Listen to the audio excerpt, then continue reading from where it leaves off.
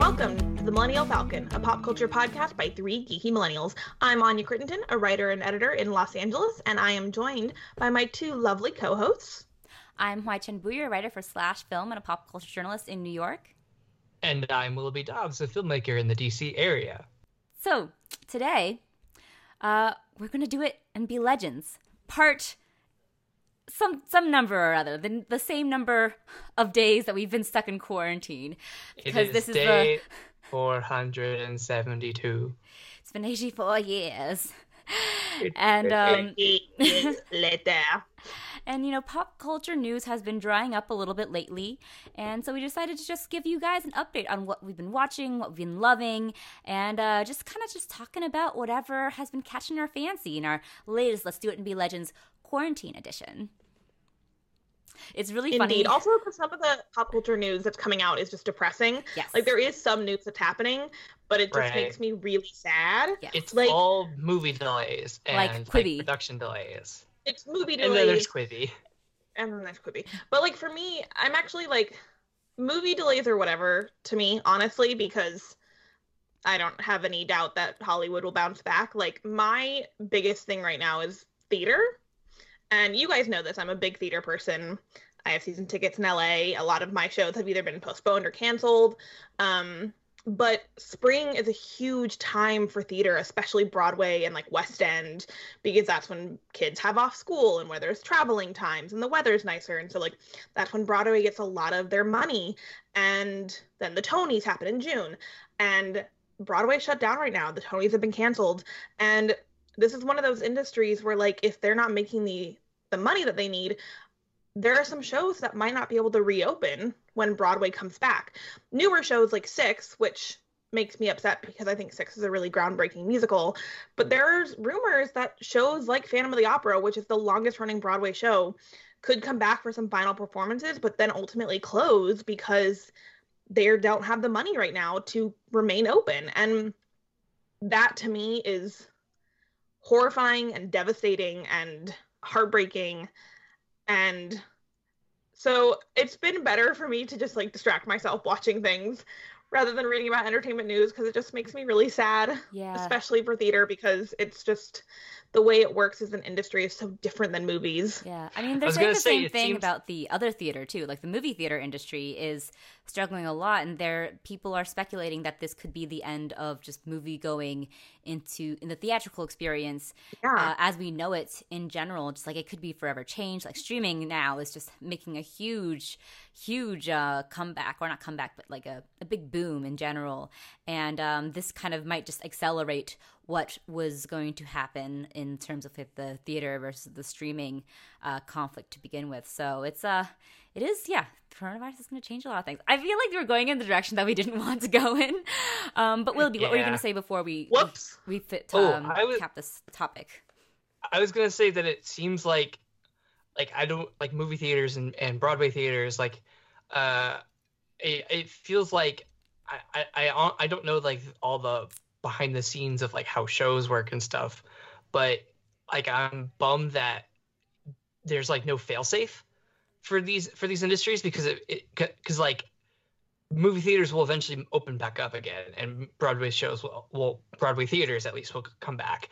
But it's unfortunate that like there's not like these like, you know, sort of, I don't want to say bankruptcy, but like safeguards. Some safeguards that keep the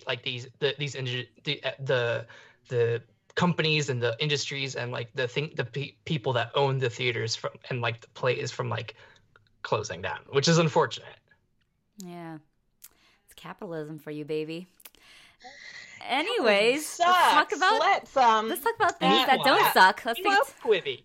Quibi, like Quibi. This is our Quibi episode. To make Quibi happen on this podcast, you guys. We're not talking about it. We will talk about it if we start consuming Quibi shows, but we are not, and so there is nothing to talk about other than that it exists. Mark this day, April 20th, 2020, 420.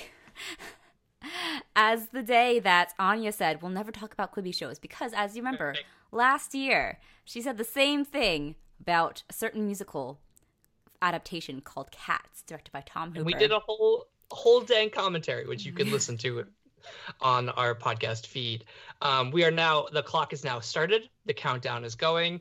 It is we are 0 days since last nonsense. Guys, Quibi has some of my favorite like white people, including Sam Raimi and Sophie Turner, and I still haven't gone to watch it, so I'm not gonna watch Quibi. All right, we'll see. We'll see how it is in a year. We'll see. We'll be like, in a year, we'll introduce you to #1 Quibi stan, Anya. All right. Anya will be the only person watching Quibi in March 2021. She'll be like, guys, Quibi is so great. And we'll be like, Anya, I'm just joking. You guys are so good at this. You guys are so good at like just reading me for filth. That's all true. That's the worst part. It's okay. No. I'm open like a book and able to be read pretty easily. So So speaking of reading you like a book, I think there is something that you've been not super quiet about really enjoying recently. Hey Willoughby, there's this little thing called Star Wars. Star Wars? Huh, never heard of it. Star Wars. So I've talked about Star Wars, the Clone Wars, a lot on this podcast. It is one of my favorite shows. It is Star Wars at its best. And they are entering the final arc. Clone Wars has been across the 7 seasons has been told mainly through like multi-episode arcs that you can watch as sort of individual stories across 2 or 3 or 4 episodes. And it's like some of the best like episodes of Clone Wars are like from a specific arc that you can like name. It's sort of like which story, when I say like the Siege of Mandalore, which is like the last arc, that's like something you can define, or like the Mortis trilogy. Like there are certain like great arcs throughout Clone Wars, and like that's one of like its defining features. So like the season has been split up into 3 different arcs across like 4 episodes each, and now they're entering their final arc ever, at least unless Disney Plus is like, hey, you want season 8, which sort of doesn't make sense because of what I'm about to say. Clone Wars, the television show, is now overlapping with the timeline of the events of Revenge of the Sith, the final prequel movie that came out in 2005, which is about the end of the Clone Wars from Anakin and Obi-Wan's perspective. This arc is called The Siege of Mandalore, and it is about Ahsoka Tano, who is a fan favorite, who shows up in Rebels, shows up probably in The Mandalorian in season 2. And so like she's like a huge fan favorite character, and she's sort of like the star of Clone Wars. She was introduced as a character for Clone Wars. She's sort of your point of view throughout the series. So because we've gotten a story, the Revenge of the Sith story is already told, they decided to conclude Clone Wars through Ahsoka's point of view on Mandalore, which is the planet of the Mandalorians, the bounty hunters from like Boba Fett and Jango Fett, and the Mandalorian from Disney Plus TV show. Now, what is so exciting is that they knocked it out of the park with the first episode. It is beautiful. I was crying. It is about the reunion of Ahsoka and Anakin. She had left the Order right before, like in the events of season 5, due to some conspiracy, and so she was on her own. She had sort of like a Zuko alone arc through season 7 of Clone Wars, and now she's back fighting the Clone Wars with her own battalion of clones on Mandalore, fighting Darth Maul, who has taken over the planet of Mandalore. And so she is now on her way to retake the planet. Meanwhile, the Battle of Coruscant, featured in the opening scene of Revenge of the Sith, is happening simultaneously at the same time as this episode. So, like, I'm panicking, guys, because Clone Wars has sort of redeemed the character of Anakin Skywalker, and like all the different like things that people hate about the prequels, like Clone Wars gets right. Like the dialogue is redeem. He is about to kill a bunch of younglings. He's about to kill a bunch of children.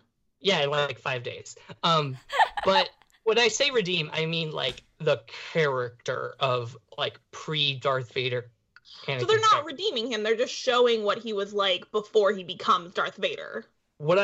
Redeem was the wrong word. What I meant to say is sort of the dialogue, like it's not like he has a character. He's not a bat. Like the voice actor is really good. Like Clone Wars has done what the prequels couldn't do, which is give Anakin Skywalker like a character. Like you can see why people would think he's the chosen one, why he is called the hero with no fear. Like they've sort of they haven't redeemed his character, but they've redeemed the writing around his portrayal. So the portrayal of Anakin Skywalker. Okay, so Willoughby, tell me this. So the final arc of Clone Wars, which is now airing, is going to be converging with Revenge of the Sith. So we're now getting back into like the movie canon. So like, you know, like they filled the gap here, and now we're, you know, to Revenge of the Sith. So Clone Wars will end. I haven't watched Clone Wars yet, even though I'm a big Star Wars fan, and it's definitely on my list. I feel like part of the reason I've been hesitant, other than just, I guess when it aired, I wasn't super interested in watching a cartoon series about it, but like I've heard how good it is, and I really do want to watch it. That being said, I hate Anakin Skywalker. He is a villain, your least favorite kind of character. He is. And I don't know if I want to watch him be a good guy.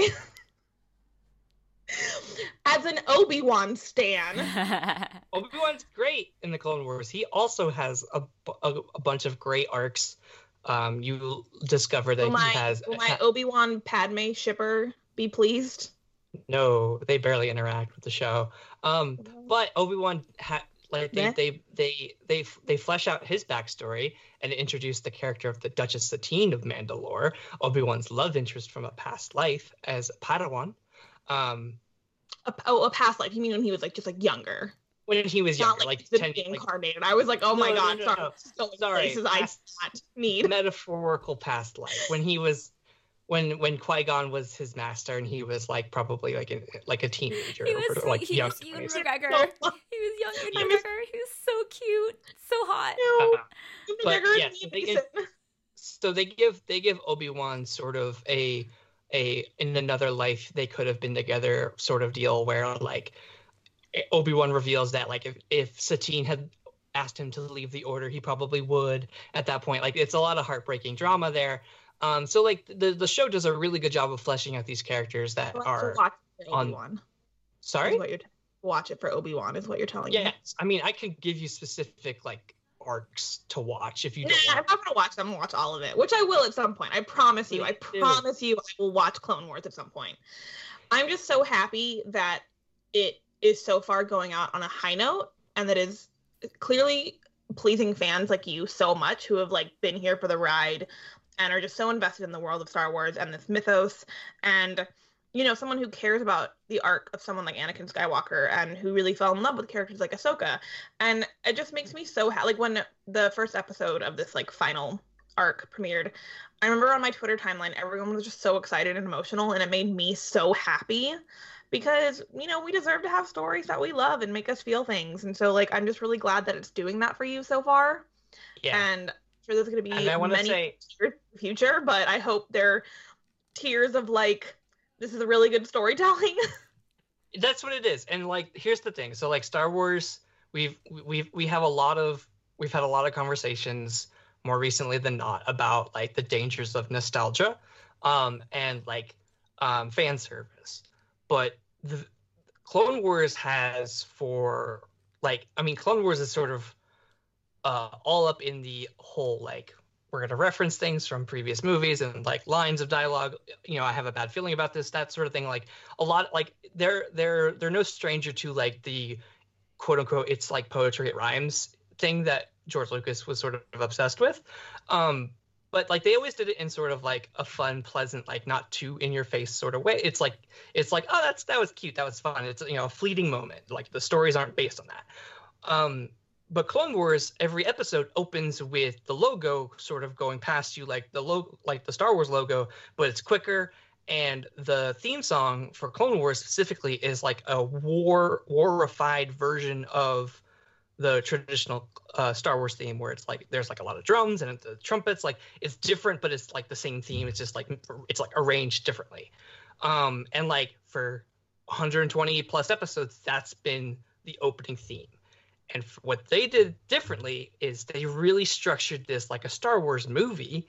They opened with the Lucasfilm logo, and not just any Lucasfilm logo, the original 1977 Lucasfilm logo. Not the one that looks like the fun like gold like nameplate. It is Dave green Filoni text. can do whatever he wants. Dave Filoni can do whatever he wants, and it's also sort of like his like, and the first episode is called Old Friends Not Forgotten, and so it's sort of like a meta text reference to George Lucas himself, because this George Lucas was a clone, like he is the executive producer of Clone Wars, even if he is not an active participant in its creation right now. Like the Clone Wars is sort of his last Star Wars production. He is like at the end of each episode it says created by George Lucas. So to open with the original 1977 Lucasfilm logo and then do the original theme on top of the Clone Wars logo instead of the Clone Wars music, and then also have a title called Old Friends Not Forgotten, it really sort of hammered home like this is sort of like the last George Lucas production that's actually being shown to everybody. And I think that it's sort of like that's what got me emotional within like the first 30 seconds. Aww. So because like I could sort of read immediately like what that was supposed to be. It's a reference to 40 plus years ago and George Lucas, and sort of like the culmination of like 12 years of storytelling, 12 plus years, because they probably started recording it before 2008, like all this stuff. So it's just sort of all coming together. I have a question for you. I have an answer probably.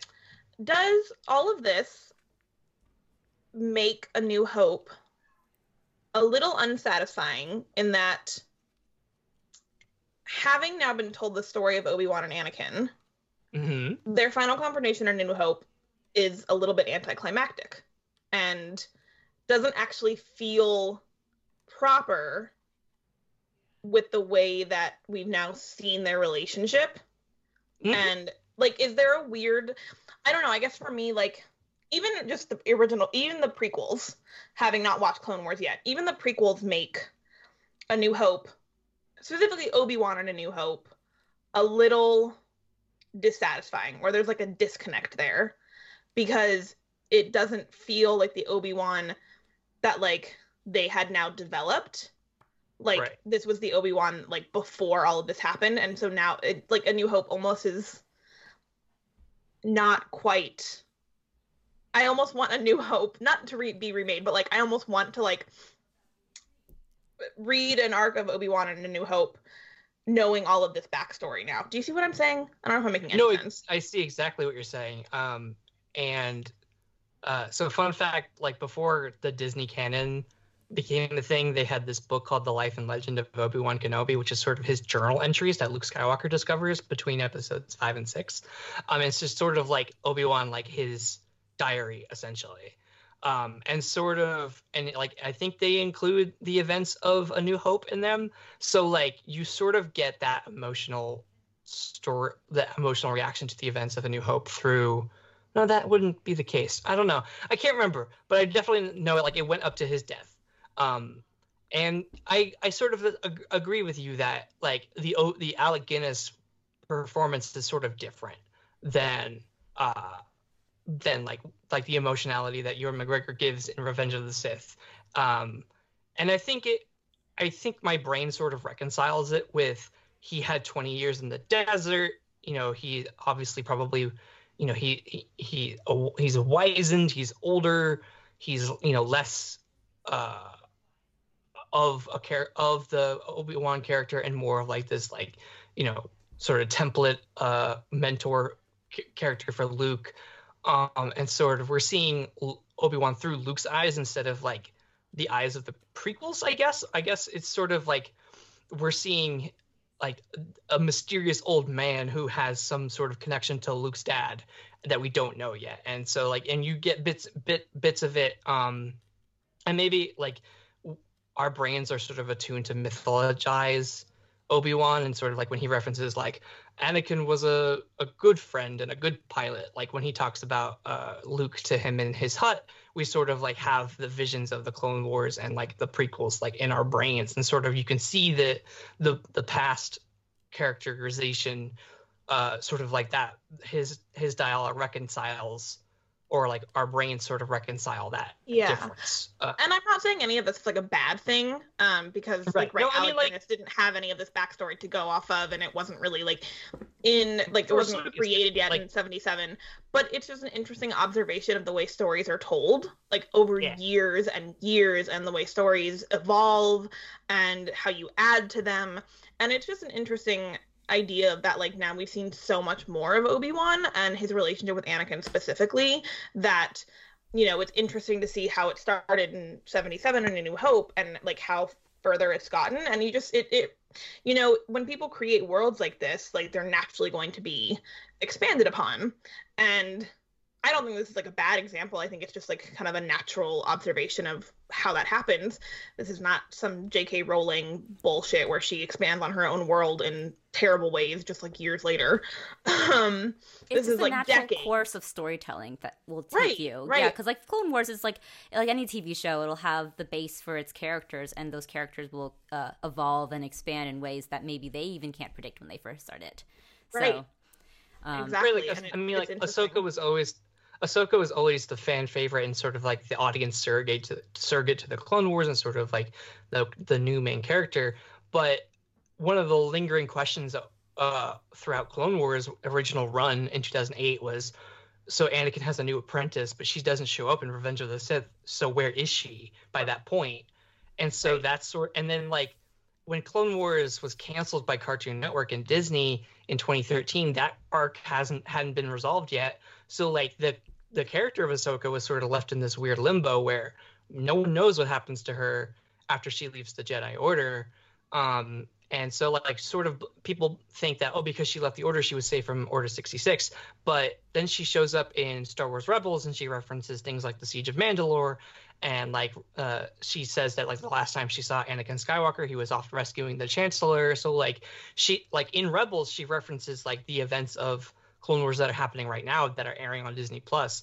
And so like, and she had a book, and so like the book references things too. And so like her story was sort of being filled in throughout gaps of like, well, how is Ahsoka like surviving Order 66 sort of deal. And so if you read the book, you sort of know what happens, and they're probably going to show it on Clone Wars, because she does show up in Rebels. So she obviously survives. We'll be potentially seeing more of her future in The Mandalorian season 2 as well. Yeah, live action. Right, which takes place after Return of the Jedi. Mm-hmm. So like, and she shows up in the epilogue of Star Wars Rebels, which takes place post Endor. So there is her arc is ever growing because like the audience of Clone Wars was really taken with her as an amazing character, but she is sort of like this interesting focal point of Clone Wars, which is she's not in Revenge of the Sith. She means so much to Anakin Skywalker. So how do you tell her story without having it interfere, I guess, with the events of Revenge of the Sith, when she was like she was probably not even thought of at that point when they were making the movie. So like it's such an interesting narrative, or to watch as an audience, to see like how the writers and the creators are sort of like writing themselves out of this corner, which is like Anakin doesn't have an apprentice in Episode 3. So what do you do with that? Another thing I want to mention real quick, and we could obviously move on to different topics because we're talking a lot about we love to hear you talk about Clone Wars, Willoughby. This is your thing. You have a Star Wars sweatshirt. This is you, and I'm happy to hear you talk about it. But like one last thing, and then we can move on to something else, because it's just it's like one of the funniest things about Clone Wars is that in Revenge of the Sith, Anakin Skywalker meets General Grievous, the droid commander, who looks like the big skeleton guy. For those of you who may not remember who General Grievous was, he's the one that goes, General Kenobi! He's the one who has asthma. Yes. A lot of people seem to have breathing problems in Star Wars. Well, I mean, not to get metatextual on you, but General Grievous is supposed to be the precursor to Darth Vader, because he once was a living flesh organism, and all that survived was a brain and organs, and they stuffed him into a robot suit. Yeah, no, I mean, he's supposed to be sort of like the either prototype Darth Vader or the sort of like narrative, like, this is what you can become. Woo! I mean, but so at the beginning when they're captured, Anakin Skywalker is like, General Grievous, you're shorter than I expected. And so that line has damned all of Clone Wars, because General Grievous is like a main player in the Clone Wars. He's the droid commander. Obi-Wan Kenobi has met him several times, it looks like, by the time during Revenge of the Sith. They have sort of like a rapport, a banter. And so, it could be assumed that Obi-Wan and Grievous have fought and like all that. So Clone Wars can never have Anakin Skywalker and General Grievous in the same room. And they like weave narratives out of they write themselves out of those corners all the time. So like that's sort of emblematic of like what Clone Wars is trying to do, which is sort of expand the universe and expand the story of the Clone Wars, and do all these things to make it a fulfilling story, introduce new characters, have fun plots that we've never seen before, like tell riveting stories. But then they also can't disrupt the canon of Revenge of the Sith, because this takes place between two canonical movies. So they've put themselves into these corners, and then they have to write their way out of it like all the time, and it's just really fun to watch. And so now they're in the last corner, which is the Siege of Mandalore, and so I'm all excited. I can't wait to like rewatch the whole thing as like a movie. And yeah, no, so that's Clone Wars. In Clone Wars, Jango Fett? Yeah. No, unfortunately, he dies at the Battle of Geonosis in Attack of the Clones. But Boba right. Oh my God. Well, Attack of the Clones, that's a movie I've like tried to scrub from my memory. Many of us have. Wilby, hearing you speak about the writing process for the Clone Wars reminds me of another big property that had somewhat similar sort of limitations when creating its story, and it's kind of the example of what not to do, and that's Game of Thrones. Hey. And that wasn't because they were like leading to any kind of movie or prior story, but it was because they were trying to go towards a certain endpoint that had been laid out for them. And in doing so, they actually ended up sacrificing some of the more organic parts of the story that had come about as they were making this TV show, and that ended up being quite dissatisfying for a lot of the viewers. So it's interesting just that Clone Wars is succeeding so much where a huge property like the Game of Thrones really just failed completely. Right, and I think it's even more interesting than Game of Thrones, because when Game of Thrones ended, we didn't know how the story ends. Mm-hmm. There's no books. Obviously, George R.R. Martin gave them the ending and said that right to that point, but we as the audience don't know that. We know, like, through extraneous material, we know what happens to Ahsoka Tano at the end of the Clone Wars. It's like she's referenced it before in Rebels and like the book Ahsoka. So like as someone who has read all this, I still know what's going to happen to her. I still know what's going to happen in the events of Revenge of the Sith. I've known the events of Revenge of the Sith since 2005. Clone Wars came out in 2008. So like the challenge that Clone Wars gave itself is to tell like good stories with the perspective of oncoming tragedy. Like, and I think that, I mean, that's always been sort of what Star Wars, because of the way George Lucas told the story, with having 4, 5, and 6 be the first movies, is that any prequel will have sort of like, you'll have the base knowledge of this all ends in tragedy in the back of your head, which makes everything sort of, there's an extra layer to all the storytelling, because like you'll have references to like, you know, Anakin gets super angry and force chokes someone, and like the Darth Vader theme will play in the background, and you'll just be like, he's like, you know, his character is ever evolving towards that darkness. Meanwhile, he is still supposed to be a hero, and so like the writers are reconciling with those two, with like the fallen Jedi arc, as well as he's the hero with no fear, and it's amazing to watch that, and I think that they succeed. And Anya, I know you don't like Anakin Skywalker, but I think with Clone Wars, you will have a, if you watch the show, you'll have a deeper appreciation for his character. Maybe that's why I'm afraid to watch it. I'm afraid I'm gonna like him. Right, because he is a bit of a sad boy. Oh no! But wait, Anya, you love sad boys. I do. Kendall Roy and Ben Solo. You're number 2. It's weird, right? Because like I love Ben Solo, but like when it comes to like the prequels and stuff, like Anakin does nothing for me, and Obi-Wan is right there being perfect. So I mean, and that's what I think is that it's like they sort of, like, going back to the conversation, they don't redeem his character per se by retconning like who he is as a person, but they write him better than George Lucas writes him, and they give him better dialogue, they give him a better voice actor, Matt Lanter, who has done like an amazing job of sort of like giving, like, breathing actual life into this character. And right. Like you can see that he is cocky, that he is arrogant, but that he is also deeply conflicted with like his secret marriage to Padme Amidala, his order, you know, his commitment to the Jedi Order. Like, they do a really good job of sort of balancing those two conflicting ideas with him, and also that he is, like, you know, overly emotional, and that can get him in trouble, and that can also save him. And it's hard to wrap your head around this character while knowing that he literally slaughters children in cold blood.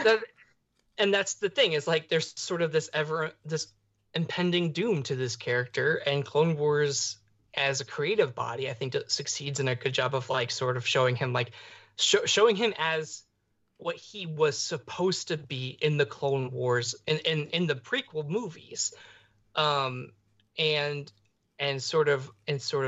then also show that darkness that's coming. And so I think Clone Wars does a really good job, and you should watch it.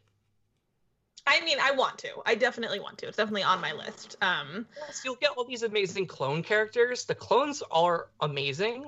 I didn't appreciate them on my first go around because I was like, I want to see Obi-Wan and Anakin. Like, I was sort of like, I don't want to talk about these new guys. I want to see my favorites. But the clone, like, on my rewatch, like a couple months ago, like, the clones have, you know, different personalities. They have this brotherly love. Like, there is such fantastic character work with the clone characters that I really appreciate. That I think, Anya, even if you don't like Anakin, like, there's so many episodes where he doesn't show up that you can watch, where it's like a clone character, like a battalion of clones that you focus on, or Ahsoka, or like clone or Jedi children, like, or Obi-Wan centric. Like, there's so many different. It's not. I mean, Clone Wars was meant as an anthology show, and so it's not always about the Clone War. It's not always about the Jedi. And so I think that's what I recommend to you is, like, it's not every episode will star Anakin Skywalker. I mean, you don't need to convince me. And, like, honestly, I'm mostly being, like, facetious when I talk about Anakin in this way, and like I don't want to watch it because I'll like Anakin. Like, I'm mostly just teasing. Because I've heard it's such a good show, and like I really do want to watch it. And mostly my relationship with Anakin has become like a joke between you and me and our friend, so I just kind of keep going with it.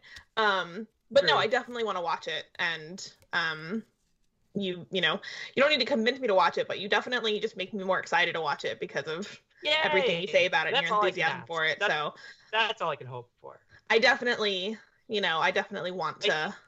I think also, if you're burnt out by the sequel trilogy and like the Rise of Skywalker and like all that, Clone Wars is a really good return to the prequels and like that version of the universe, and sort of like simpler storytelling, and just fun simple stories about a war of clones and droids. Simple. No Palpatine clones. Well, I was gonna say simple, except but Phantom Menace was about like taxes and like the financial system. Oh, there are politics episodes. There are episodes that focus solely on the senators, and like war and like bonds and stuff. They still do the prequel thing of like, we're gonna give you an episode about the Senate and you're gonna like it. I wonder how much of it is Dave Filoni just being a better being a better writer at these things than George Lucas. I mean, that's like no joke. It does everything the prequels do, but just better. Right. That's the thing. George Lucas and J.J. Abrams have the same problem, and I will never stop saying this. They are great creative minds, and they are great like producers. They are not writers. George Lucas and J.J. Abrams is an editor. They're not writers, and they need to stop pretending they are, because we've seen what happens when both of them try to write things, and it doesn't go well. So, watch Clone Wars.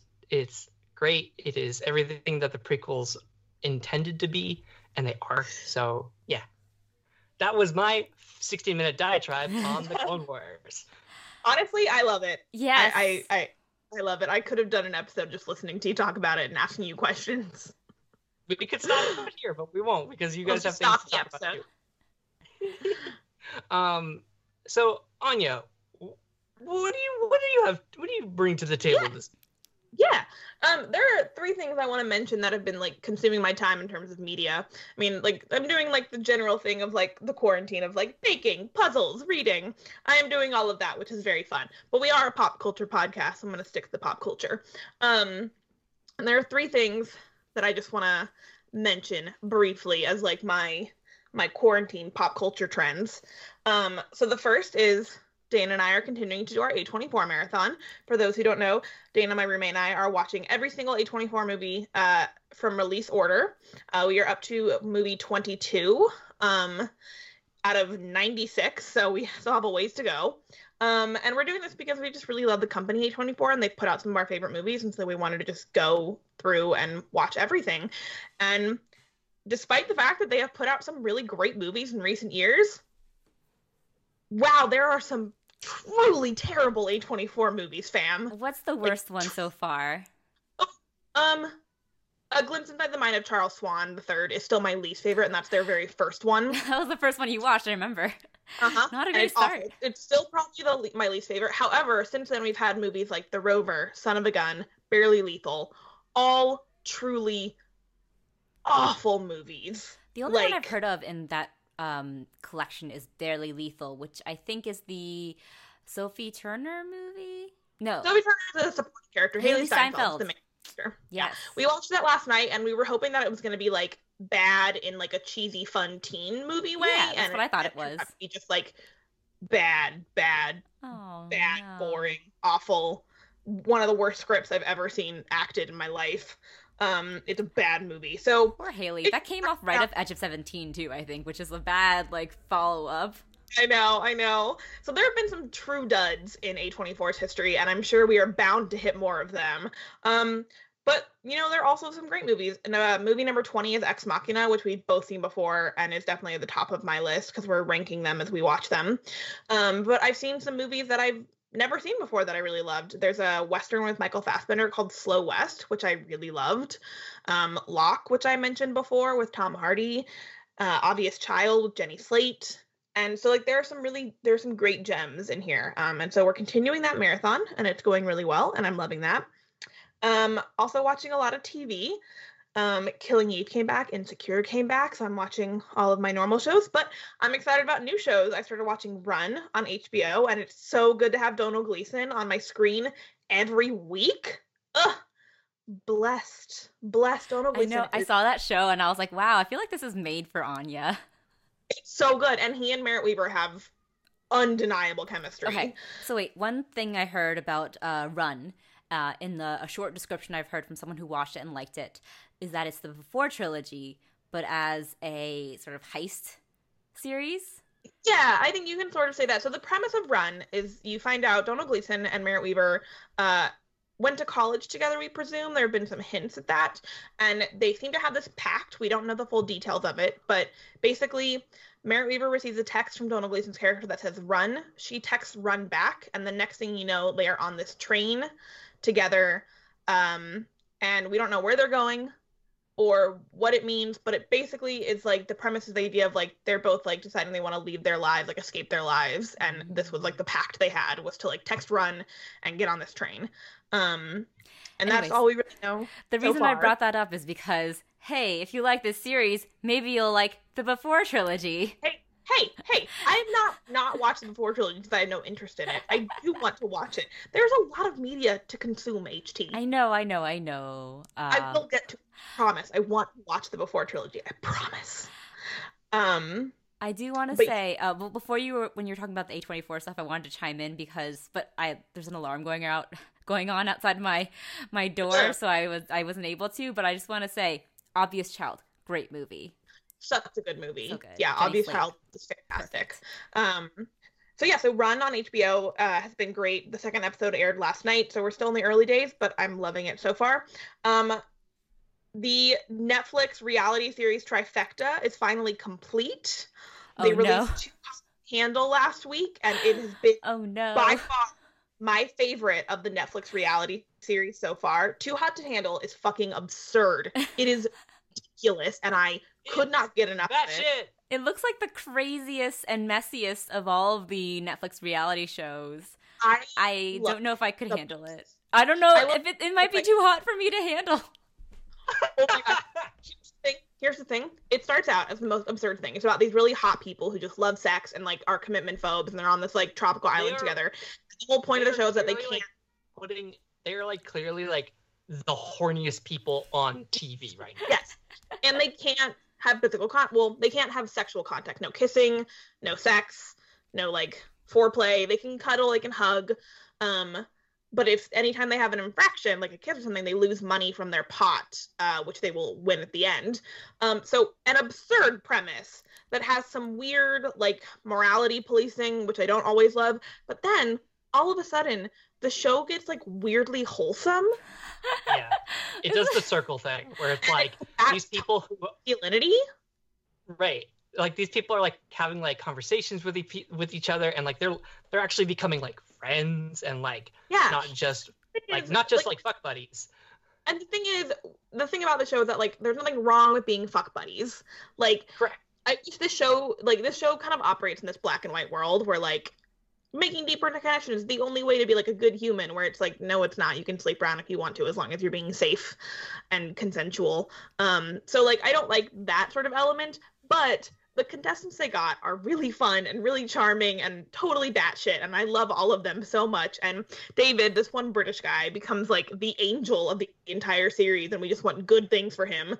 And there are like workshops, and it becomes weirdly wholesome and great, even though it's like still not like it's still terrible, but you like it's still trash reality shows. Yeah. But there's like there are these gold nuggets of them like having these workshops where like someone will come to this island or wherever they're at, and they'll do like I think the one workshop that I really thought was interesting was the one where they just stared into each other's eyes, and then the men got emotional because they're like I've never had an interaction like this before in my life, and it's like overwhelming. Like David, I think the one you mentioned, he's like, yeah, he's like I don't know what's happening to me. I'm crying right now, and I wasn't expecting that. And I'm like, I'm getting emotional too because I wasn't expecting this either.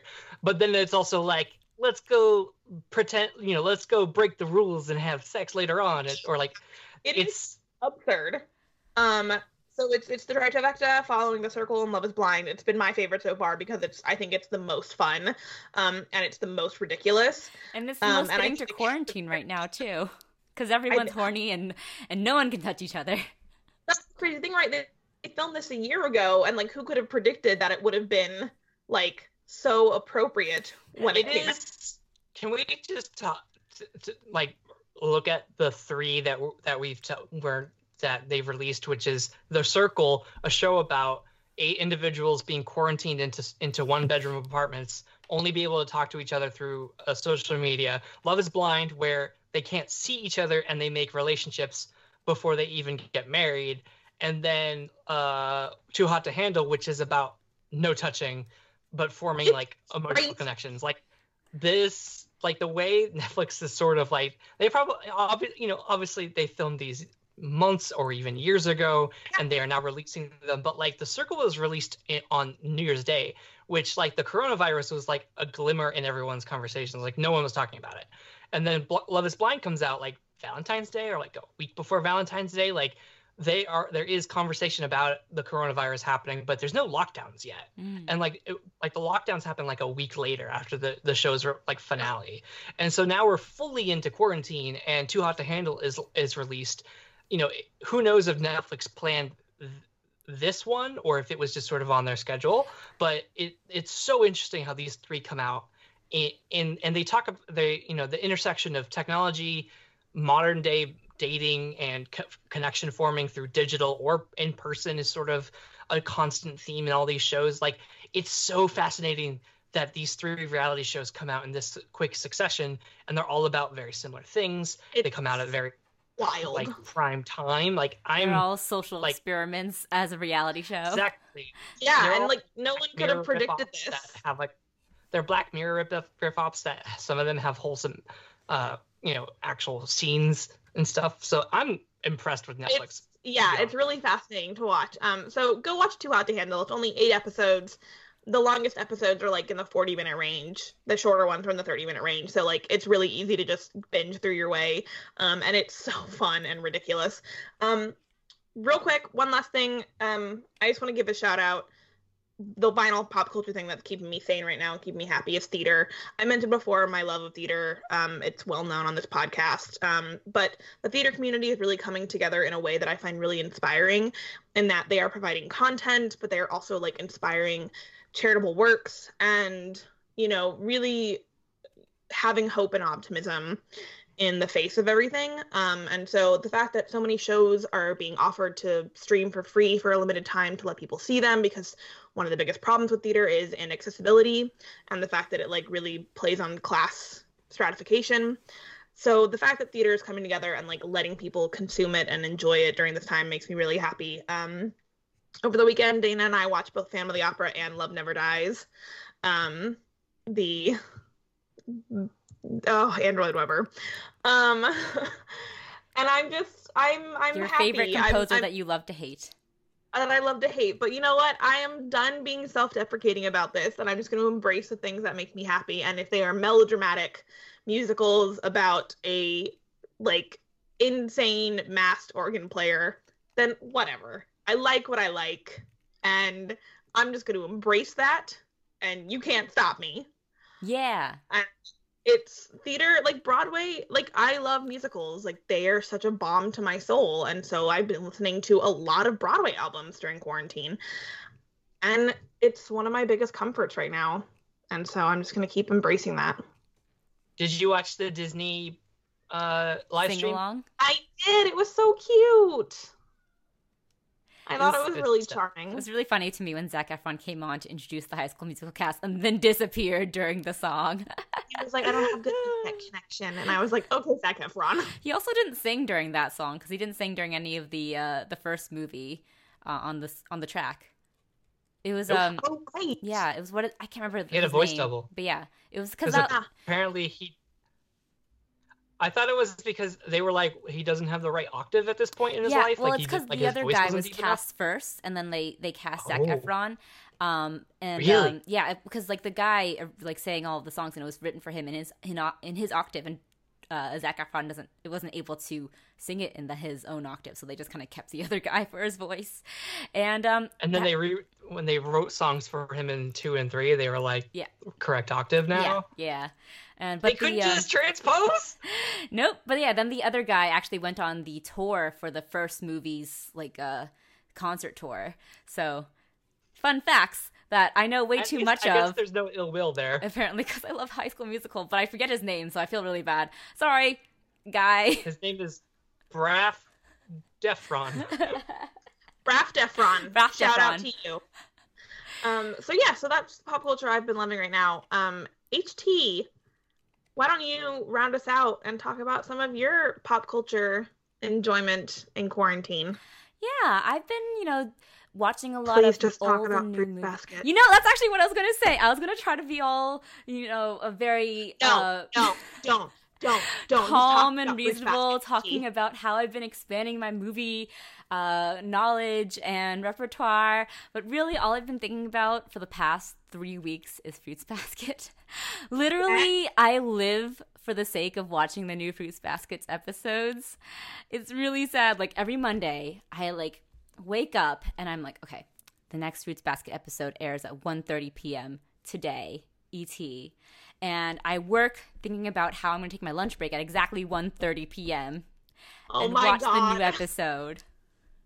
And then the rest of the day I spend watching reaction videos to the Fruits Basket episode and reading the Reddit forum, looking at reactions to the Fruits Basket episode. Reaction videos? Yeah, it's really bad. That's how far I've gone. And I've been looking, I've been haunting Tumblr too, just scrolling, looking for new content of Fruits Basket. This is the greatest thing I've ever heard in my life. Fruits Basket so much. Oh, hold on. Hold that thought, guys. I'm going to bring a very special present that Anya gave me.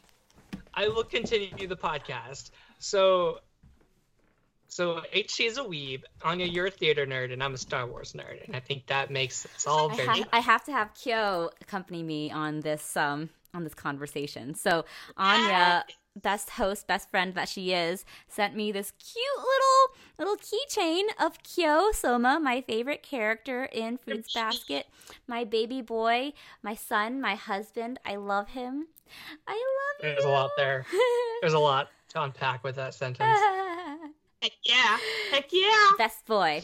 Anyways. So, this is a more faithful adaptation to the manga, correct? It is indeed. It's being overseen by the mangaka, the author Natsuki Takaya, and she was infamously unhappy with the original 2001 adaptation because it veered so much from her original manga, and she does not like how it kind of played out, although it's considered a classic anime in a lot of people's minds.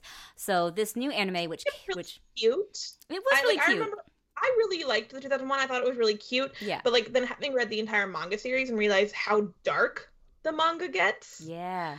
And how much they left out of that 2001 series because they just did not go anywhere near how dark the original manga series is. It doesn't capture the scope of the original, the Fruits Basket manga. It's very wholesome slice of life anime that really leans into the gag and comedy of the original.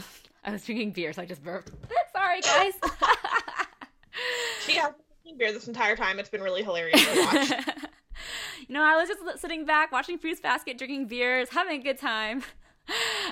Your best life, HT. Your best quarantine life. You know what? I gotta do that. And so yeah, the original definitely got a lot darker, and it delved into aspects of mental illness, trauma, abuse that the original never really dived into. And gender identity too, yeah. It's actually interesting because Natsuki Kataya touches on that, but I feel like she doesn't have the capacity or the audience to really delve into it. So I feel like the anime actually has done a little bit more exploration to it.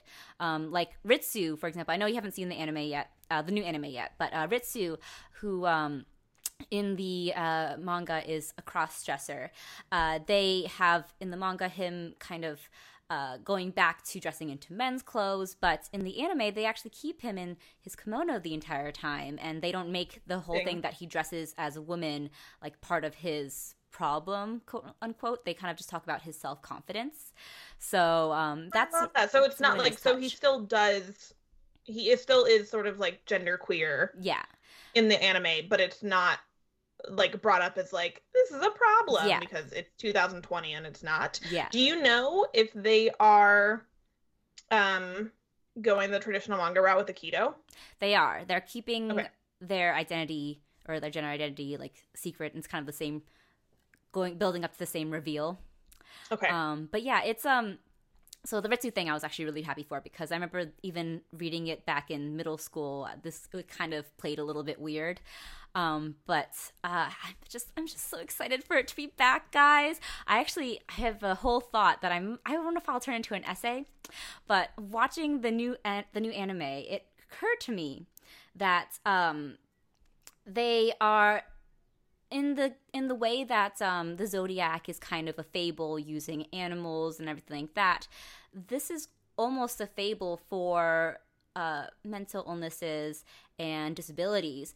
For example, the Kyo revelation in the final episode of the anime, which they kept as the final episode from the original anime, of his true form, it made me think a lot about disability, like people with disabilities, and how often sometimes the people who raise them and try to and like say that they love them don't have the capacity to acknowledge those disabilities. They just kind of try to hide it underneath the table. And in the new anime, he talks about how he just wanted his mom or someone to just acknowledge him, warts and all, and to, you know, say like maybe this disability, this thing bothers them or scares them or frightens them, and yet they will still accept that. And I was like, oh wow, that's actually a really nice sort of parallel to how people deal with like disabilities in like the real world. And I wondered if that was sort of something that you could apply to the other topics in Fruits Basket. I love that so much. Yeah, I love that a lot, and I am so like Clone Wars, Fruits Basket, the new anime, is definitely on my list to watch. And I'm just so glad that you like it so much, because I feel like that your opinion is the one that I care about the most when it comes to this. Do you know, ignoring the whole dub versus sub argument because it's really stupid, one thing about the 2001 series that I loved is I actually thought their dub cast was really good. Is it the same dub cast this time around? They brought back the same dub cast. Laura Bailey's back. Laura Bailey! Jerry Jewell is back. Everyone, Eric Vale is back, so they brought back everyone except for the kid who played Hirosoma. He actually has been cast. Aaron Desmuke has been cast in a new role in as a Kakeru. Oh, so yeah, so they're bringing back some of like even the old VAs who have aged out of those roles into different roles. That's really fun. Yeah. And do you know, are we because I don't know like how far the first season got in terms of the manga or the second season, but like are we going to be seeing characters from the manga that were not in the original series, like Rin and yeah. So, right. Basically the first season kind of covered what the original anime had with a little bit more backstory. We see Uo and Hana's backstories, which is really great. Yay! Like Uo's backstory is so excellently done. It might have been like one of the best episodes of that first season. And the second season is basically like all new content that has not been adapted before. So we've already met some of the class council. So like Machi and Kakeru, and we're about to meet Rin next episode, and it's really great so far. Like last week was one of my favorite episodes of Fruits Basket in general. I tweeted about the video about it today, the laundry analogy that was made by Shigure about so good. That was about dealing with your anxieties and taking it one day at a time. And I really, really adored that analogy when I first read it in middle school, and I love it even more so now. And it applies very much now too, about like, you know, being overwhelmed by anxieties and feeling like you have a mountain to climb, and the only way you can really tackle it is just to do it like one step at a time and look at what's right ahead of you instead of trying to look at the big picture all the time and being overwhelmed, and just take a step back when you can. So, yeah, I don't need therapy when I have Fruits Basket, and you absolutely do not. I do not. You absolutely do not. Its life lessons are so beautifully stated. The new anime does scale back a lot of the comedy in favor of those darker moments. I think that they're definitely looking forward to doing some of those more darker elements. So you can kind of tell in the first season where they're like, I love it. Some foreshadowing. I love it. Yeah. So. Okay, tell me one final thing. You are a Kyo girl. I am. I love him. I am a Hattori girl. Yes. How much am I going to love Hattori in this new anime? Oh, he's so hot in this new anime. Wow. I remember thinking that he was pretty attractive in the first anime. And then in this one, like when you compare it side by side, I was like, wow, he's so much hotter now. Hattori is, whew, I love him. Mm-hmm, mm-hmm. Him and Shigure. I'm a Shigure apologist. Shigure is a character I don't love because of the things that he does later on, and he's kind of a twisted bastard.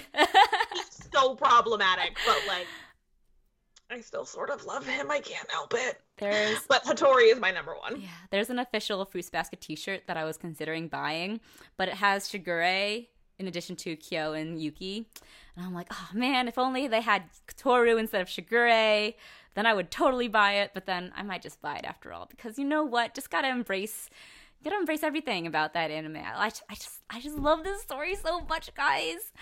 Okay, I need to watch the new anime. I need to watch it so bad. If it takes you a couple episodes to get into it, that's fine, because it took me a few episodes too. Because I was like, oh, it's just kind of rehashing the manga, but with like an updated art style, and even then, some of the character designs are a little wonky.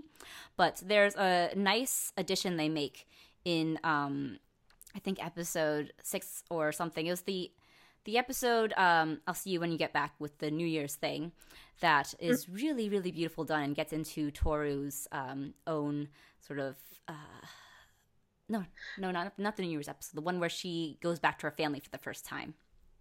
Toru is an actual angel. She's an angel.